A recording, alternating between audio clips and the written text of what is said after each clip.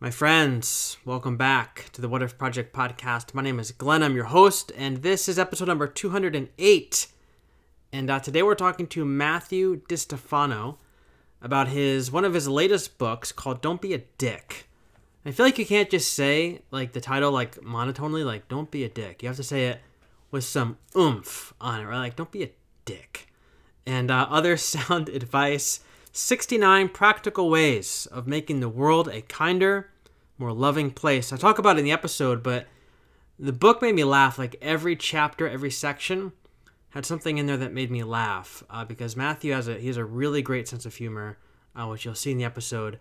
But really made me laugh. I was sitting with my daughter on the couch. She was on her iPad. I was reading the book, and I'm laughing. She's like, "Daddy, what are you laughing at?" I'm like, "Well, this book is funny." She's like, "My books aren't funny." I'm like, "Well, my book is." This book is funny. And at the end of the day, what this book is, like I said, it's funny.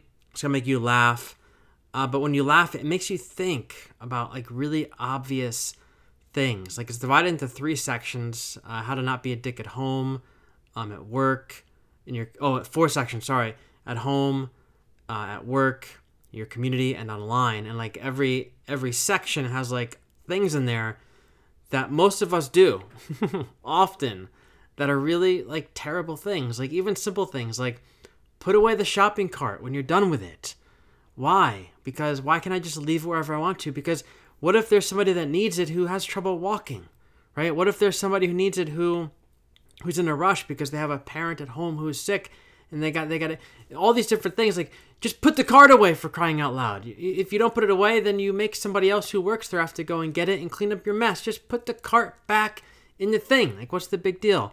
Don't microwave fish in the break room. Simple things that that are obvious, but we don't always think about.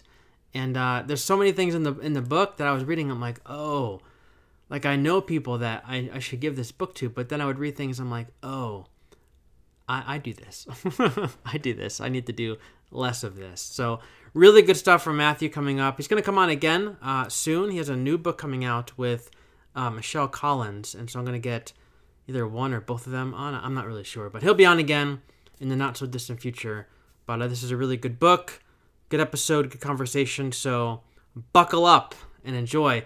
Head over to the show notes. You'll see the links there for the book. Also my book, Rethinking Everything. Kind of my spiritual journey from this world of fundamentalism, fundamentalism, black and white thinking into a great wide world of color that I'm in now. So I'll put that link in the show notes. It's available on Amazon because it's self-published by yours truly. I wrote it. I edited it. I published it. I designed the cover. I did I did it all. It was a one-man show just because I wanted to pump it out and get it out there for my birthday in January, my 40th birthday. So anyway, that's a little bit of the background of the book. We have some new people. I should say really quick. We have new people that have been listening to the podcast. If you're one of those new people, welcome. I've seen an uptick in downloads over the last 3 or 4 weeks, which tells me more people are listening, which is a great thing.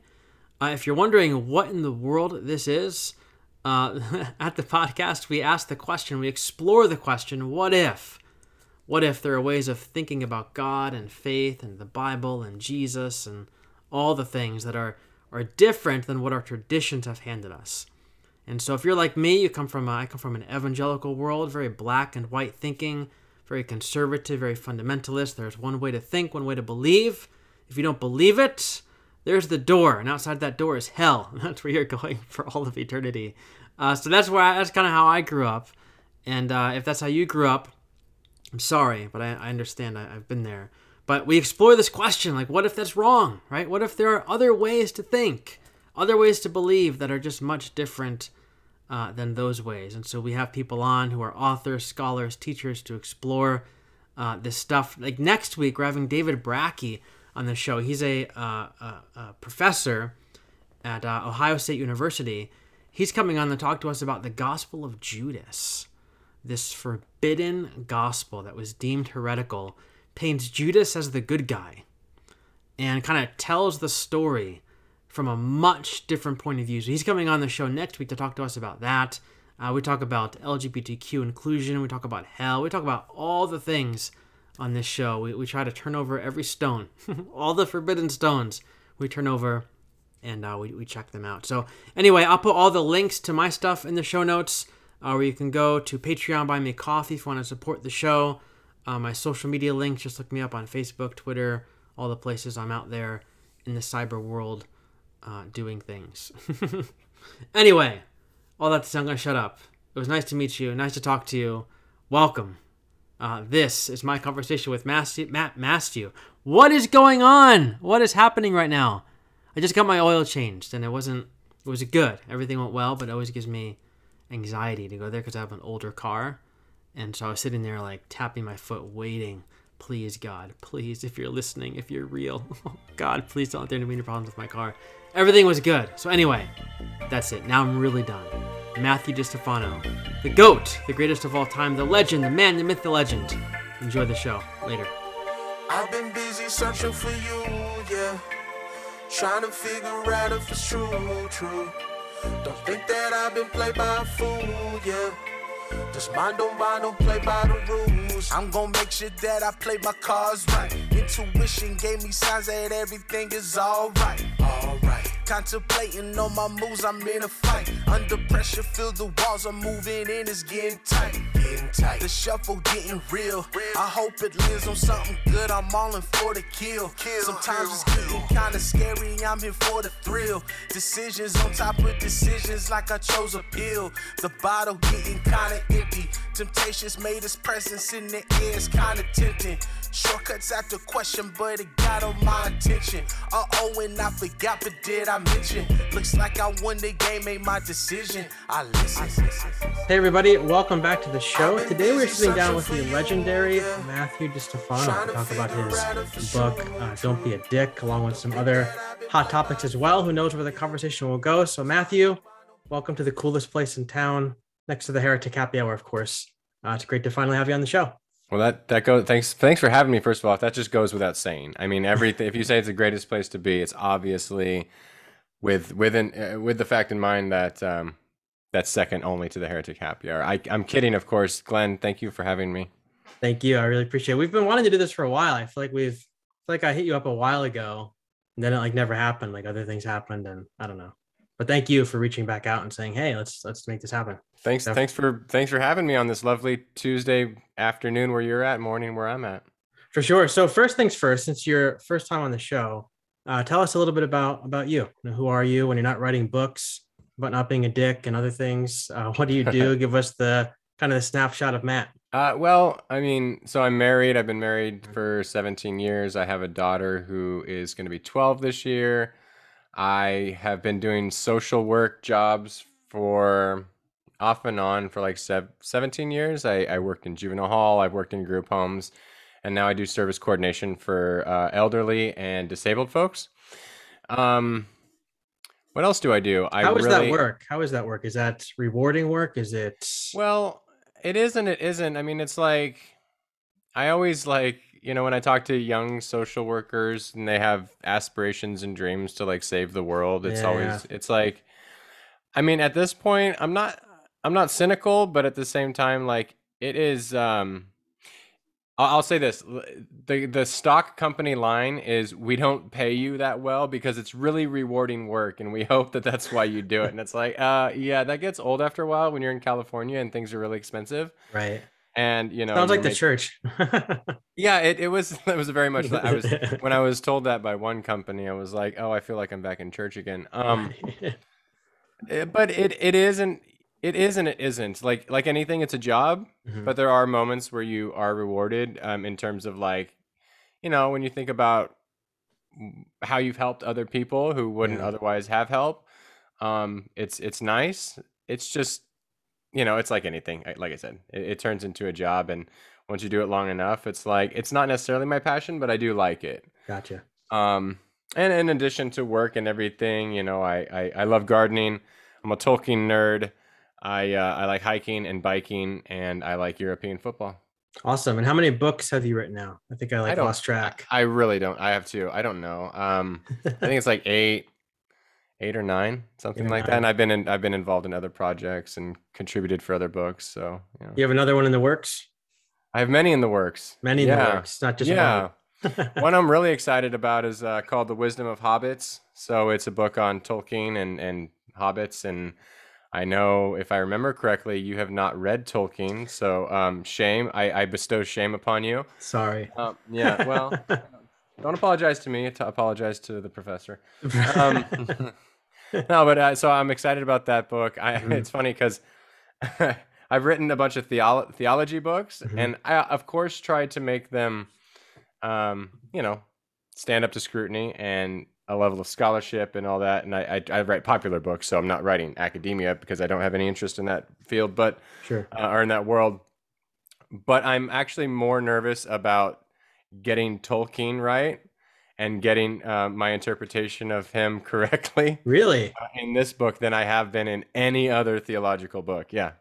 Really? So you're afraid like if you get something wrong, will there be like heat from the fan club?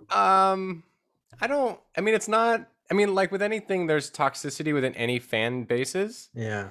but I respect that world so much and the world that he Gotcha. created so much that I don't want to fuck it up. You know what I mean? Like Yeah. I would, I would rather have this, I would rather face the wrath of God than the scorn of Tolkien. But you can put that on a meme. that should go on a t-shirt or something. For sure. Yeah. But I think any Tolkien like aficionado would probably be like, yeah, I get where he's coming from. It's not that Tolkien was like rude or anything, but just have that much level of respect for him. So Gotcha. I want to get this book right. Gotcha. So as somebody who has like no experience with this world other than I've seen the movies. Right. I think the movies, I feel like the movies were so long. I feel like I got lost in the movies, and I feel like I got all the worlds like just very confused, all the names, things like that. So I think I just lost interest. If I were to pick up the books, is there like a place to begin? Because I know there's like the pre stuff, like the Hobbit stuff. I know there's the main storyline. Like, is there a certain place to begin, or do you just jump in? And everyone's gonna have their own opinion on that. Like Star Wars. Right. Yeah. I mean, The Hobbit's the easiest to read. It's more along the lines of I say it tentatively, The Lion, the Witch, and the Wardrobe. It's more of a children's-ish book than The Lord of the Rings would be. The Lord of the Rings is going to be more like traditional high fantasy, and it's going to have a lot of that backstory and a lot of things like that. And then, so the Hobbit would be a good place to start. It's easier read and it's shorter and quicker. And the writing style the prose is different. But I mean, in The Lord of the Rings, if you could read like 4 pages and all Tolkien has done is described like the mountain off to the left. Right. You know what I mean? Right. So it could be a bit of a slow burner, but that's why I like it. But that's what can be a put off for some people. So I guess I would start with The Hobbit. Okay. Well, I will make note of that, and we'll see if I do it. I will let you know. You'll be the first one I let know. Well, I appreciate that, Glenn. Absolutely. So I'm really interested, and you might have a lot to say, or you might have a little bit to say. I don't know, but I'm interested, and a few of our listeners have actually asked me too because they knew you were coming on the show. But maybe hearing a little bit about your spiritual journey. So maybe before we talk about the book, we could start there because most of our listeners are the ex-evangelicals. They grew up in the evangelical world.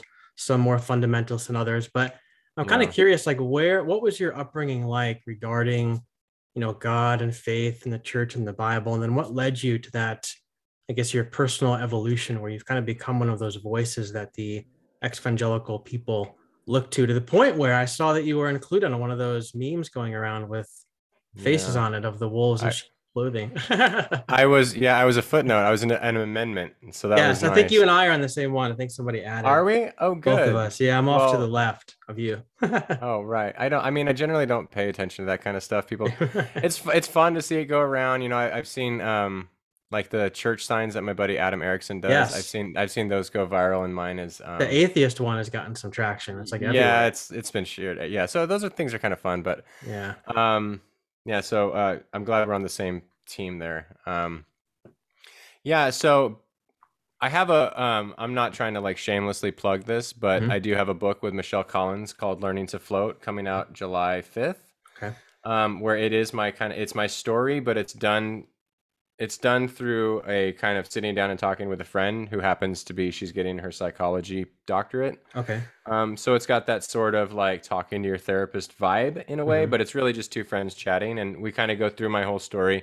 I mean, I was raised like in a typical evangelical context, Protestant. We believed in the rapture, we believed in hell, we believed in the inerrancy of Scripture. We believed in that, LGBTQ was, not ideal. Yeah. It's putting it mildly. Did I say it euphemistically? It's not ideal here. But I always had like these like burning questions from the time I was little. And I had a lot of nightmares and a lot of trauma that was associated with my doctrines. My grandfather, my grandfather and my grandmother, as most Mediterranean people are, him being Portuguese, my grandmother being Sicilian, like you're de facto Catholic, right? Even if you're not practicing. So he was pretty agnostic, and I was always terrified that he was going to hell. And then I was terrified that I was going to hell as well. So there was a lot of trauma that it was kind of like undergirding my faith. And I feel like looking back, all of my involvement with the church, because I played multiple instruments, so I was leading worship and Bible studies and going on retreats and all that kind of stuff. I feel like it was like trying really, really hard to earn my salvation. And they would not say it like that, right? Salvation is by grace alone, blah, blah, blah. But I mean, the reality of it was that I was trying really hard to prove that I was right with God.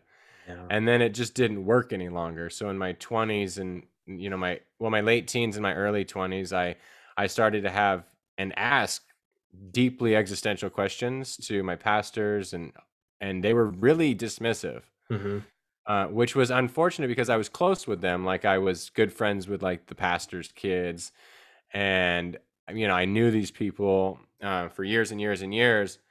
And then it dawned on me, like, the relationships that were formed in the church, the basis of them were not relational, they were doctrinal. Yeah.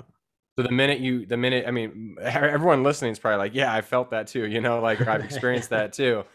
But it's so true. It's like one person after another realizes that as they start to ask questions. And, we use the analogy in the book of like, or it's like in Kafka's Metamorphosis, when the main character turns into a beetle, his family pretends eventually that he just doesn't exist, right? And it's sort of that as you transform into this grotesque thing, and that's what they see you as, right?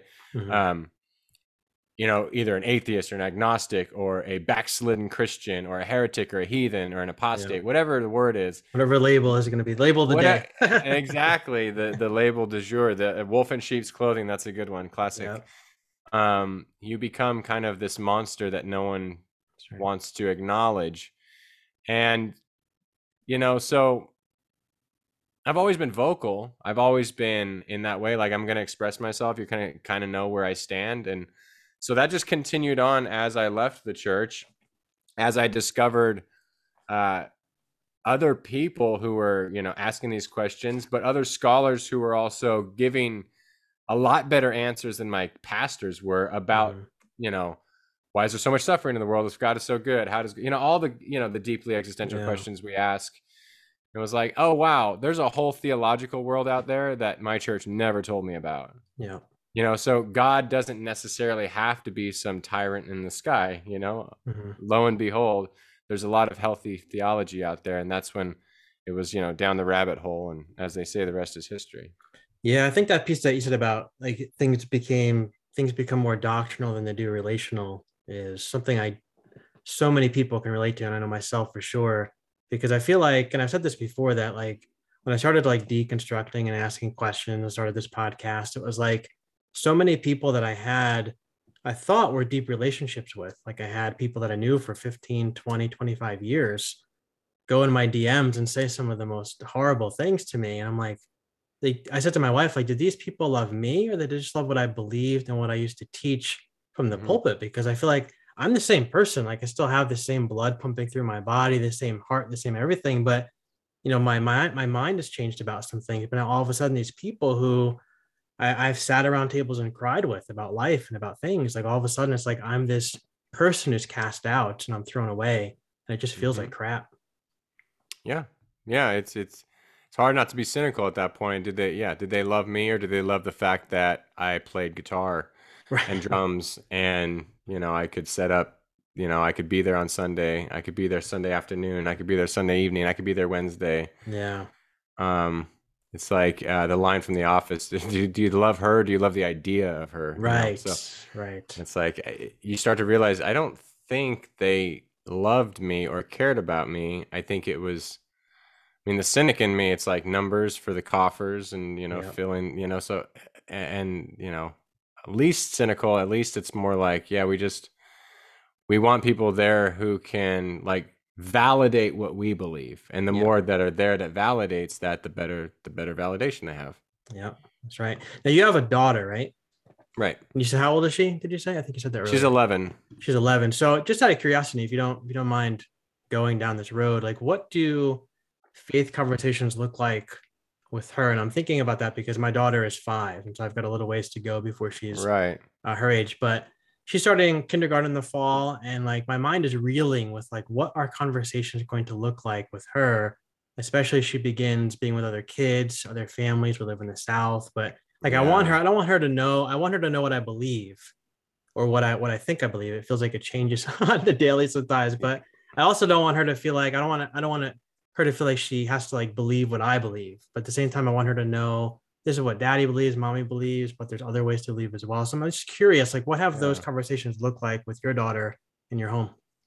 There's been less conversation about like those sort of things than probably, most people would be comfortable with. Okay. I mean, she asks some really good questions. So she's a lot like me in terms Yeah. of like her prying and like if my wife and daughter, if they bicker, like and I'm scoring from the sidelines sometimes in my head, I'm like, oh man, like my daughter's like kind of getting the once over on her. So she's very philosophical and all Okay. those sort of things. But we don't really we don't really talk about like the theologies or the beliefs as much as we do about like how to be like a good human being and Mhm. what to stand for in practical ways. And so she's like she is like a women's rights activist in her own school, Okay.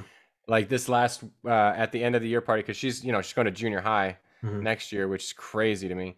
But so they have this like trip to the lake, and Mhm. right, boys are allowed to not have their shirts on because they're going to be at the lake, but girls have to wear a one piece. Mhm. So my daughter goes to the school and explains to them why this is unfair and why there's a double standard between boys. So she's that at 11. I'm like, She's a mini okay, Matt. right. I'm like, okay, this is going to be a problem at some point, but awesome at the same time. Like, Right. so we're probably going to have calls from places that are like, hey, your daughter's, I mean, she's doing the right thing, correct? Right. Right. But it's like she's challenging the status quo in the system. And, Yeah. and that was like a proud parenting moment of like, she gets it Mhm. in terms of how to be a human.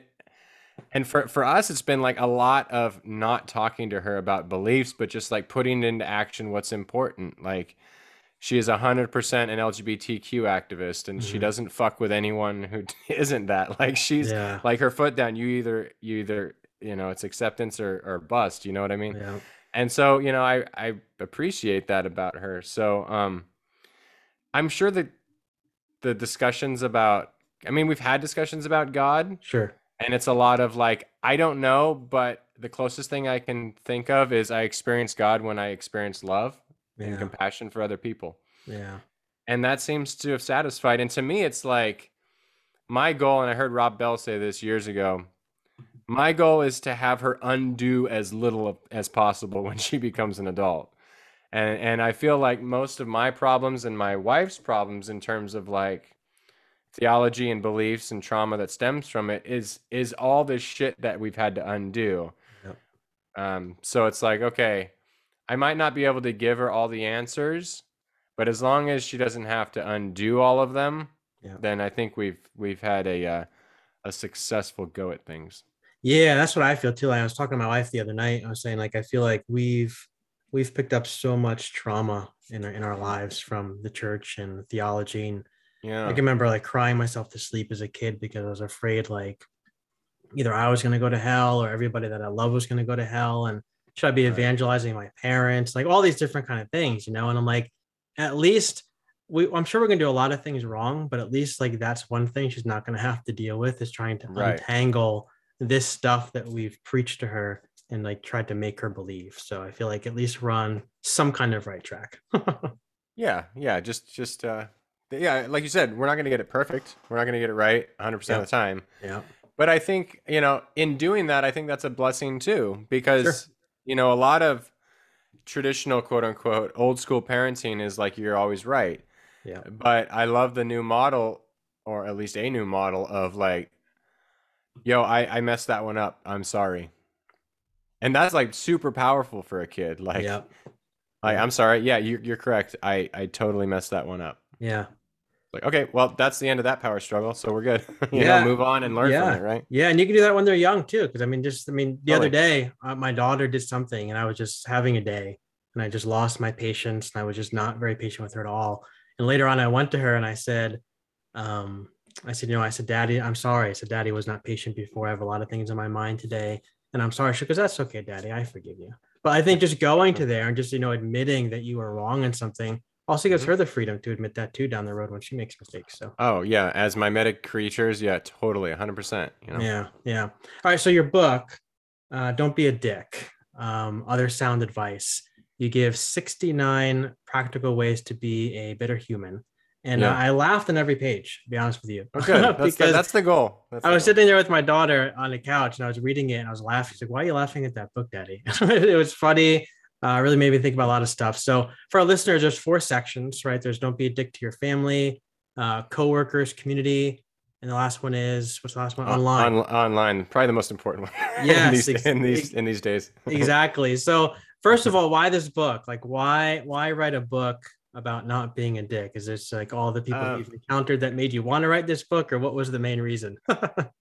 Well, no, I mean, I say in the introduction, like this book is it's for myself. Like I mean, there's times when I'm a dick, and we always had a joke in our we signed off our show, the Bonfire Sessions, which is now a retired podcast. But we say just don't be a dick. This is our advice. Like, so I was like, well, why don't I just write a book called that? And like, I mean, it kind of stems from this. Like, I deconstructed hell, I deconstructed the Bible, all these things, right? Yeah, yeah. And I'm no longer afraid of God. I don't plan on dying tomorrow, but I'm not afraid to die. But okay, so now what? If the evangelical message is nothing I'm interested in, then what now though? Yeah.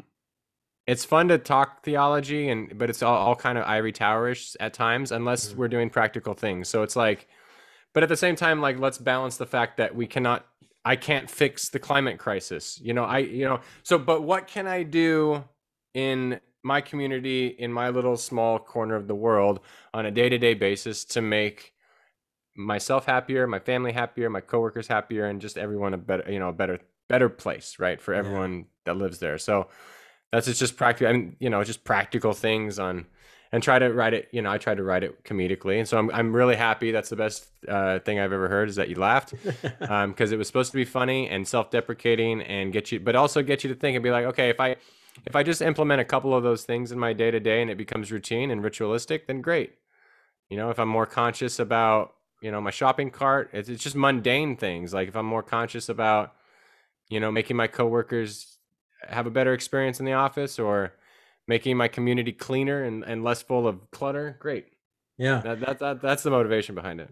Yeah, and I mean, in the book, I mean, it's like you said, it's obvious things. I mean, but it's things you might not always think of. Like you said about putting the shopping cart back. Because after I read the book, I don't always notice those kind of things. But like after I read that part of the book, I went to the grocery store a couple of days ago and I saw people just leaving their carts. I'm like, these jerks leaving their kids just put the cart back in the thing. There's a great, I think it's a YouTube channel where the guy just finds people who aren't putting their shopping cart back, and then like puts like magnets on their car, big flag that says like, I'm a jerk, I don't return my shopping cart, and they get it's like, well, you're looking to get punched in the face, but I took a different approach, but I think the point being like, yeah, I mean, well, and you think it's simple and you think it's just stupid to like make a big deal about it, but I work with people who have cerebral palsy who can't walk around as well as able-bodied people can. Yeah. So if I'm taking him to the grocery store and there's a shopping cart in the stall that's close to the store, either I have to get out or I have to find a spot further away. Yeah. And so it's like, I'm trying to find a close spot for him so that he doesn't have to walk too far. Yeah. But by just you doing that stupid little thing and not putting your cart back, now you've inconvenienced this person who may trip because they're too tired or whatever. Yeah. Or you may come across someone who, you mentioned the other day you were not having a great day. Mm-hmm. You don't know where someone's at. So one little thing like that might just set them off to where they're having a horrible, horrible day. Yeah. And I don't want to be responsible for that. So it's like, I'm going to do my part to like not be in people's way, not, I'll challenge the system and the status quo and everything like that. But it's like the day to day, I don't want to be the person in line, who has like 8 people behind him because I'm doing whatever, just that's kind of what the motivation is there. Yeah. The one that got me, the one that had me laughing was one about the workplace. And you were talking about the break room, about like lunch and stuff in the break room. I was thinking back when I worked at Apple, there was this guy, it was like maybe, I don't know, 8 years ago. He'd always bring fish in and he would like put it in the microwave to warm it up. You never put fish in the microwave. And at Apple, like we obviously can't open windows because the break room is like cement walls because it's all the computers are back there, everything else. So it's all high security, everything else. So it would just stink for days after you'd stick fish and broccoli in there. It's like just not a very thoughtful thing to do. So funny, go ahead. Sorry. No. I'm just in the book. The funny thing is that they did the same thing with fish and broccoli, but people did it at a play, and they were opening it up. Tupperware full of fish and broccoli at a play. Like I was like, what the at a small little theater house, right? Who does that? What the fuck are you doing? That's like going to the movie theater and popping open some fish. It's disgusting. Yeah. I made some salmon from yesterday. What? Right. Stop it. So of these 69 practical ways, which 1, 2, 3, whatever, have you wrestled with the most in your own life, your own journey? Like which one of these is like when you were writing, it was like, oh yeah, this is something that I've really I've had to handle in my life, or maybe I've got to get a handle on, whatever. Yeah, that's a good question. So one of them is using the laugh emoji mockingly on Facebook. I realized how much of a dick move that is, and I used to do it. Yeah. Like if someone says something stupid, and you can laugh. I mean, by all means, laugh behind your computer screen, but just don't like mockingly do that. I think it's so aggravating. And I'm sure the person on the other end is quite aggravated too. And you're not like, what's the point at that point? Because you're not communicating at that point. You're just laughing in someone's face. So that is definitely one that I put in the book that I have not done since and won't do. And so I've made a point not to do that. Another one is some of the parenting things, using lines like, because I said, that's a power dynamic that I will refuse to get into with our daughter. And she's older now, so it's like you kind of have to use logic. Because I said, she's just going to roll her eyes at me and laugh. And please, Dad. Right. Yeah, you better come up with something better than that. So in all of the parenting things, it's through the lens of a power with dynamic. And so instead of a power over dynamic, and forgive me, I don't have the social worker's name who came up with this kind of model of thinking, but we base our relationships and our power dynamics as a power with rather than a power over. And so a lot of the examples I use in the parenting section of the family section, parenting specifically, once I've learned that model, I've had to make sure that I'm always using that model when it comes to parenting. I think that's the parenting section gave me a lot of things to think about, just the whole family section, because even like you have a piece in there about like arguing with your spouse or significant other, your partner, whatever, like about not treating it like you're an MMA fighter, like you're just gonna like go at them because the kids are watching how you deal with those kind of things. And I think even if my wife and I have like a disagreement of some sorts, just to model that well for our daughter, I think is so important, because I think it will that only help her in her own interactions, but even as she grows and she has relationships with people, like she'll be Yeah. able to have like a better model at home. Yeah, I think if you have the type of relationship where you can model age appropriate disagreements, I think Yeah. that's fantastic. I mean, obviously, some things need to be behind closed doors, Sure. but your daughter's 5, so what you and your wife discuss or disagree with in front of her would be a lot different than, my kid at 11. And, likewise when they're 16, 17. Yeah. As long as it's age appropriate, I think that can be a very healthy, because they're gonna have disagreements with people as they Yeah. go in their life. Yeah, that's right. So as I made my way through the book, a question that kind of came to my mind, and I want to know what you think of this. But at what point, and I realize you're a social worker, not a therapist, but Mhm. at what point do you think that therapy needs to enter the picture or the Mm. conversation when it comes to addressing like your own dickishness, as you call it in the book? Yeah. And I ask that because, a lot of stuff you address in the book, I think it can come from or maybe stem from like unresolved issues that people may have, Right. like childhood issues, Yeah. relational, wounds, baggage, whatever. But I think we try to bury them and then they get out of control and they grow. And it's been my experience that in my own therapy sessions that although I can make a list of 69, 100, 200 things, whatever, to be less of this kind of a person, if I'm not dealing with that root issue, it's just a band-aid on a much bigger problem. So I Right. was wondering as I was reading, like, what are your thoughts on that topic? That's a good point. I think most of our dickish behavior is a symptom of something. Yeah.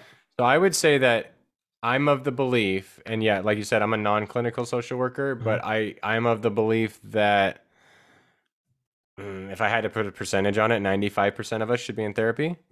So I think anyone, and I think the reason we don't, well, for one, probably like I think a lot of toxic masculinity. People, men especially, will do a lot of shit before they do therapy. Yeah. And just the stigma that going to therapy has still in our society. I would say anyone who has any trauma from their childhood or otherwise should be in therapy. I think it can only benefit people. I think that sometimes, like you said, we bury it in such a way that we don't even know what we don't know yet about ourselves and what our body has held on to in terms of trauma and maybe abuse or whatever. So yeah, I would say that anyone who has, if, like, let's say as a kid, anyone who has been through, a divorce with their parents, the church, anyone who is LGBTQ has probably suffered trauma. Most racial minorities probably have suffered some sort of trauma. And a lot of men have suffered a lot of trauma and should be in therapy. Probably have to emphasize with men more often because of how, like I said, how men typically are the ones that shove shit down and then turn around and probably are more abusive towards other people. So yeah, anyone. And so once you get to a percentage, you're probably at 95% of us should be in therapy, and there should be no shame or guilt for going to therapy. I think it's only gonna make you a better person if you find, the right therapist and someone that you work well with.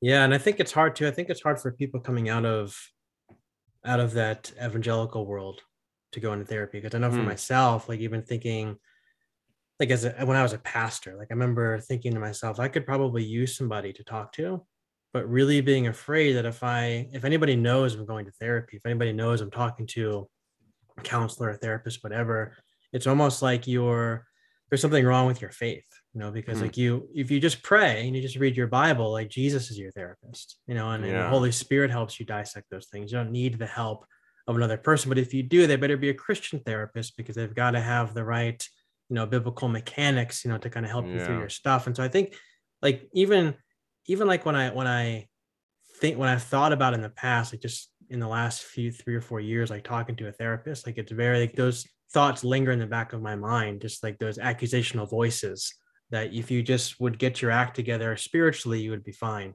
And that's it. Yeah. Yeah, I wish I could just simply say that's not true and that would help people, but it's just simply not. I mean, if it were true, there wouldn't be so much evidence that the church needs more therapy than any entity, or as Yeah, much as any entity. It's like, right. okay, if that's true, show me the church that is functioning and doing well, and everyone is addressing their traumas and not displaying toxic behaviors. And Sure. it's like, okay, well, now it's obviously evidence that you do need therapy in light of all this prayer and stuff that you're doing. And Yeah. I'm a firm believer that if Jesus was sitting in on this conversation, I don't think he would be like, yeah, no, just talk to me and you'll be fine. No, he'd be like, no, go see a therapist. That's what they do. That's what they do. They have education. They're there to help you. Yeah. I've been watching you, and you definitely need to talk to somebody. That's what he would say. Yeah, probably some snarky. Yeah, no, I mean, you definitely need therapy, dude. That's right. So how do you bring this stuff up with someone in your life who is maybe acting in some of these ways? Like, let's say, for instance, that let's say there's a woman listening and her husband maybe checks like 90% of the boxes of not being a dick to your family section. So bringing this kind of stuff up with somebody else can be delicate, right? Because even like as I was reading, I'm like, Yeah, oh, I know somebody does this, does this, does this. And obviously I yeah. have to think of myself too and like the things that I'm doing. But let's just say that somebody's reading this, or like somebody in their life is checks a lot of these boxes. Like how do you bring this stuff up with people that you know, you love, you even live with, who are acting in some of these ways without completely putting them off and pouring gasoline on the fire? Yeah, I mean, it depends on your relationship, Mhm, and the dynamics of your relationship. Like, I have no idea how you and your wife talk to each other, right? mhm. My wife and I, people watched my wife and I interact, they would probably like think that we have some sort of terrible relationship. Like we flip each other off and we tell each other to fuck off, like as a joke, right? So Sure. the dynamic of our relationship is like pretty funny. Like we find each other hilarious.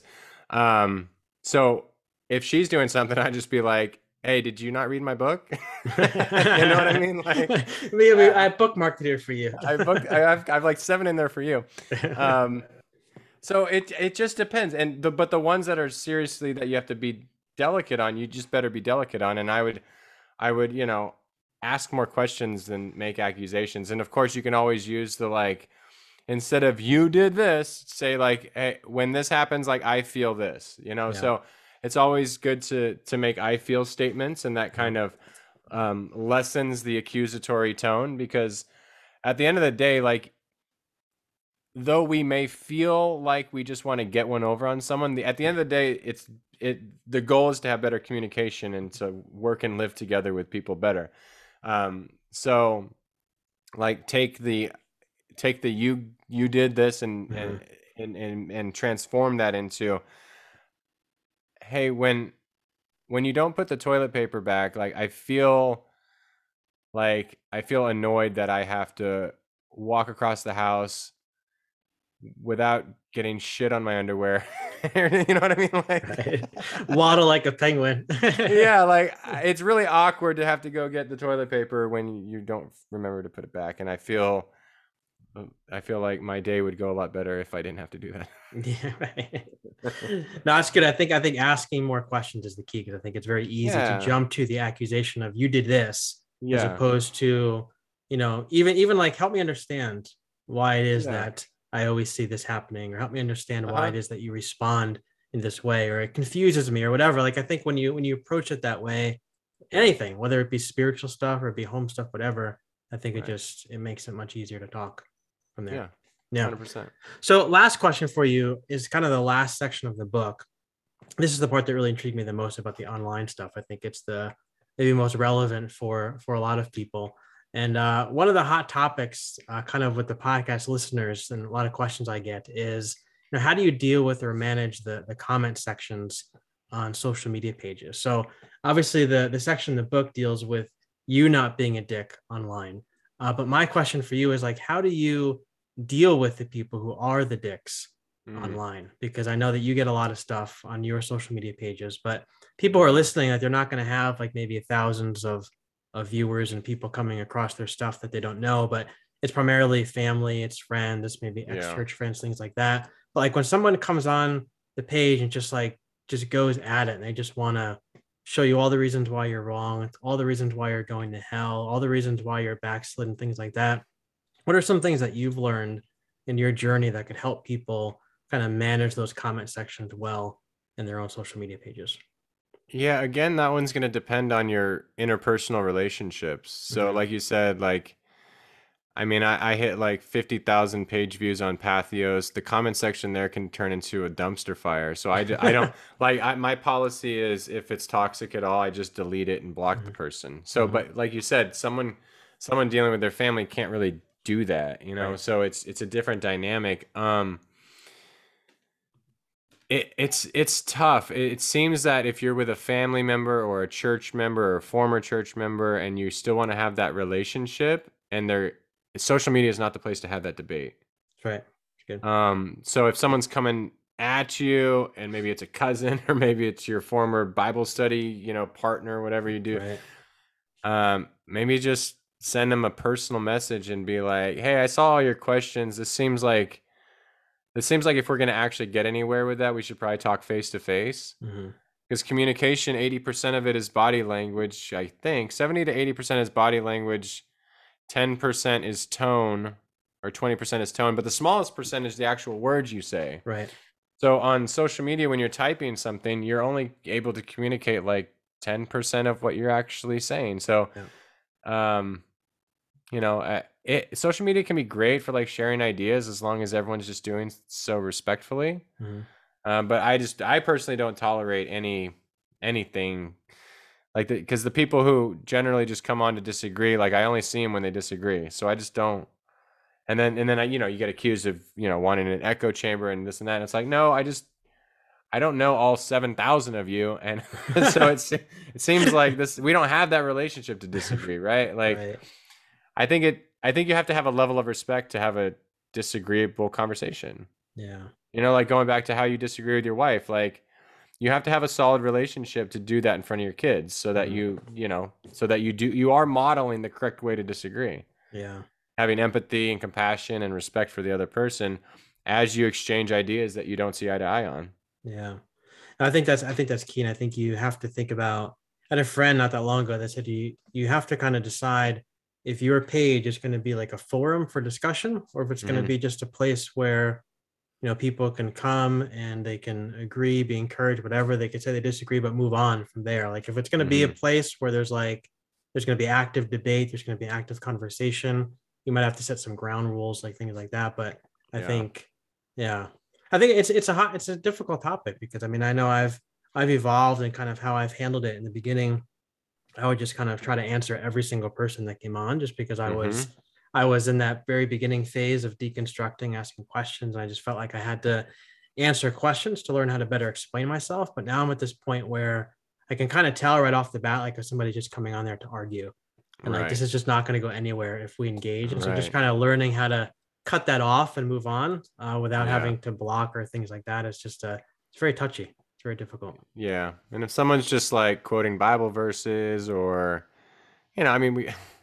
it's just, if they're doing all that kind of stuff, the kind of key phrases that people are going to use, if this is not going to go anywhere where I want it to go. So it's just pretty simple. But like you said, I was the same way. Like when I first started out, I was like, boom, you're getting a paragraph here, and this person, now it's like, I ain't got time for that, man. No, nothing. Yeah, just move on. move on. That's especially right. Like you said before, if the person, I know a lot of people who are listening have had this, where the only people that come on and argue, or they never say anything positive on their page. Like I can post a picture of my kid and they never like it, but as soon as I post something about like hell, I'm gonna get a paragraph with the Bible verses with KJV in parentheses, and stuff like that, and they're just going to get hammered. So I think you just have to learn about what's worth your energy and what's not. 100%. Yeah. Cool, man. Well, hey, we're just about out of time, but this has been a lot of fun. I really appreciate you stopping by. Yeah. Thanks for having me. And thanks to the listeners for listening. Definitely. So before you go though, where can people best interact with you on the socials? Where are you at? Well, if you go to allsetfree.com, there's a link to all my socials, Facebook, Instagram, and Twitter. I am on TikTok as well, but I don't do much on there. I don't really understand the value of it. Neither do I yet. So, But yeah, generally, if Instagram, Facebook, and Twitter, and I don't know, my handles are at MJ_DiStefano. Cool. Well, I will look it all up and I'll put it all in the show notes. Well, that'd be wonderful. Thanks, man. Cool, man. Wish I had a mansion. Wish I was dressed in something fancy. Wish I on a pot on so go with the rainbow, kind of Tom Clancy. Wishing I had no debt. Maybe then I can't flex. Go ahead and run, I'ma check. Wish I had no Uncle Sam Mo's beating on my chest. Wishing for my people. Wish I had more better leaders. Have enough to make our own land. Name my own beach and we bring our own sand. Where we live is so bland. So much we're high on demand. Tiptoe around doing high lows. Feel like James Brown, love we go ahead and dance. Let me talk. At the end of the day, we know who's at a fault. We got our hands up, ready for a box. Undisputed, got their own lock. Champion, go ahead, call the ambulance. So we set our own ambience. Dub TTG, train to go. Let's talk, no rambling. Wishing I had something foreign, wishing I had something foreign. Knowing that I can afford it, knowing that I can afford it. It's real love, but I just ignore it. It's all love, but I just ignore it.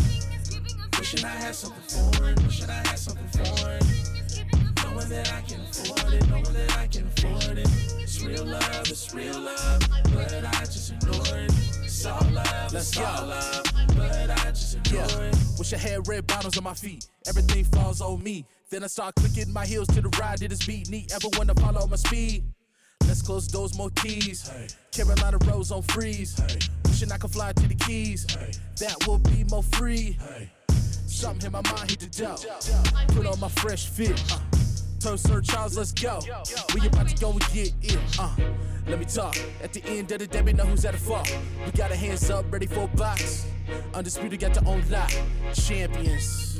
Wishing I had something foreign. Wishing I had something foreign. Knowing that I can afford it. Knowing that I can afford it. It's real love, but I just ignore it. It's all love, but I just ignore it. Wishing I had something foreign, wishing I had something foreign. Knowing that I can afford it, knowing that I can afford it. It's real love, but I just ignore it. It's all love, but I just ignore it. King is giving a festival. I wish. King is giving a festival. I wish.